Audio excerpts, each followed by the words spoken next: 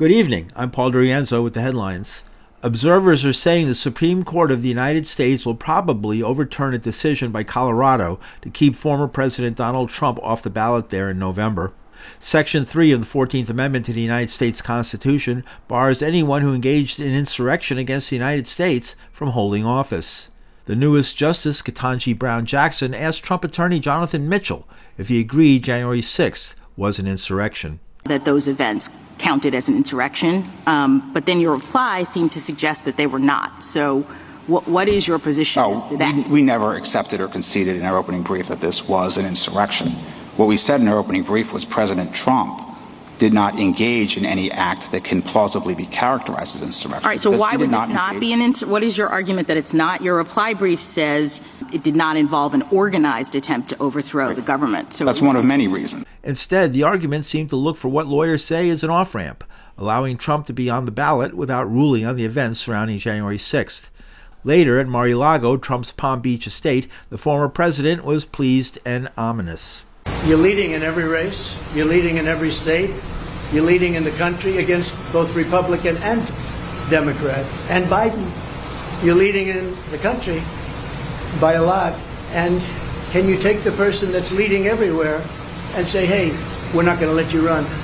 One of the arguments made to the court was Trump is not an officer under the wording of the amendment. Constitutional law professor Bill Blum definitely applies to the President of the United States. Any other interpretation of the text of Section 3 of the 14th Amendment is absurd and flies in the face of history.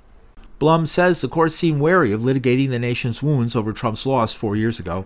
The court is saying the consequences of removing Trump from the ballot will be so crazy, so horrendous, that we'll have different rulings in different states and we'll have chaos. The 14th Amendment is one of the most important. It guaranteed citizenship for newly freed slaves when it was passed in 1868. The amendment also guarantees equal protection under the law, featured in epic cases like Brown v. Board of Education, which desegregated schools, and Roe v. Wade, legalizing abortion. In more national news, President Joe Biden backed down from his pick to fill a seat on the Nuclear Regulatory Commission. Last year, Jeff Barron's nomination was blocked by Republicans, joined by a handful of Democrats. Originally nominated by President Barack Obama, Barron had held a seat on the 5-member federal panel overseeing safety at nuclear power plants. He was reappointed by President Trump in 2018. Barron angered pro-nuclear advocates because he was unwilling to fast-track development of new technology known as small nuclear reactors.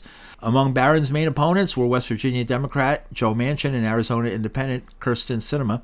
Some Democrats say the commissioner is too focused on safety. Special counsel Robert Hur, investigating the discovery of classified documents improperly stored, among other places, in President Biden's garage, released his report on Thursday. It says Biden willfully retained and disclosed classified documents about Afghanistan and other national security matters. Hur says the documents mostly were placed at the Penn Biden Center and the University of Delaware by mistake. Biden said he was pleased by the conclusion. It's separate from federal prosecution of Donald Trump for possessing classified documents at his home after leaving office. And in local news, in New York City, where the presence of 70,000 asylum seekers searching for homes and jobs has ruffled politics, Guardian Angels founder Curtis Sliwa managed to attract the attention of Mayor Eric Adams for a stunt he pulled during a live broadcast of Sean Hannity's program on Fox. During a live interview in Times Square, Sliwa said the Angels had caught a migrant who they then roughed up for the cameras. In fact, our guys have just taken down one of the migrant guys right here on the corner, 42nd and 7th, while all this is Can you pan the camera? They've taken over. They've taken over. You'd like the camera over there if at all possible. The victim of what Sliwa called a little pain compliance was in fact not a migrant, but a man from the Bronx. Later, Sliwa explained he thought the man was a migrant because he spoke Spanish. At a news conference on Thursday, Mayor Eric Adams was announcing indictments of 5 men accused of beating up a cop in Times Square when he addressed the issue. We don't have the luxury to do what we saw Curtis Sliwa did. See someone on the corner and based on their ethnicity automatically identify them as a migrant and asylum seeker and not a longtime Bronx resident. That is not what we can do. We have to get it right. The NYPD says they're searching for more suspects in the beating of the officer, but Chief of Detectives Joseph Kenney admitted the news accounts that the Times Square suspects were migrants are probably false. And a story, one suspect left town, was wrong. In fact, the charged men have been attending their court appearances on time ever since. Paul DeRienzo, New York.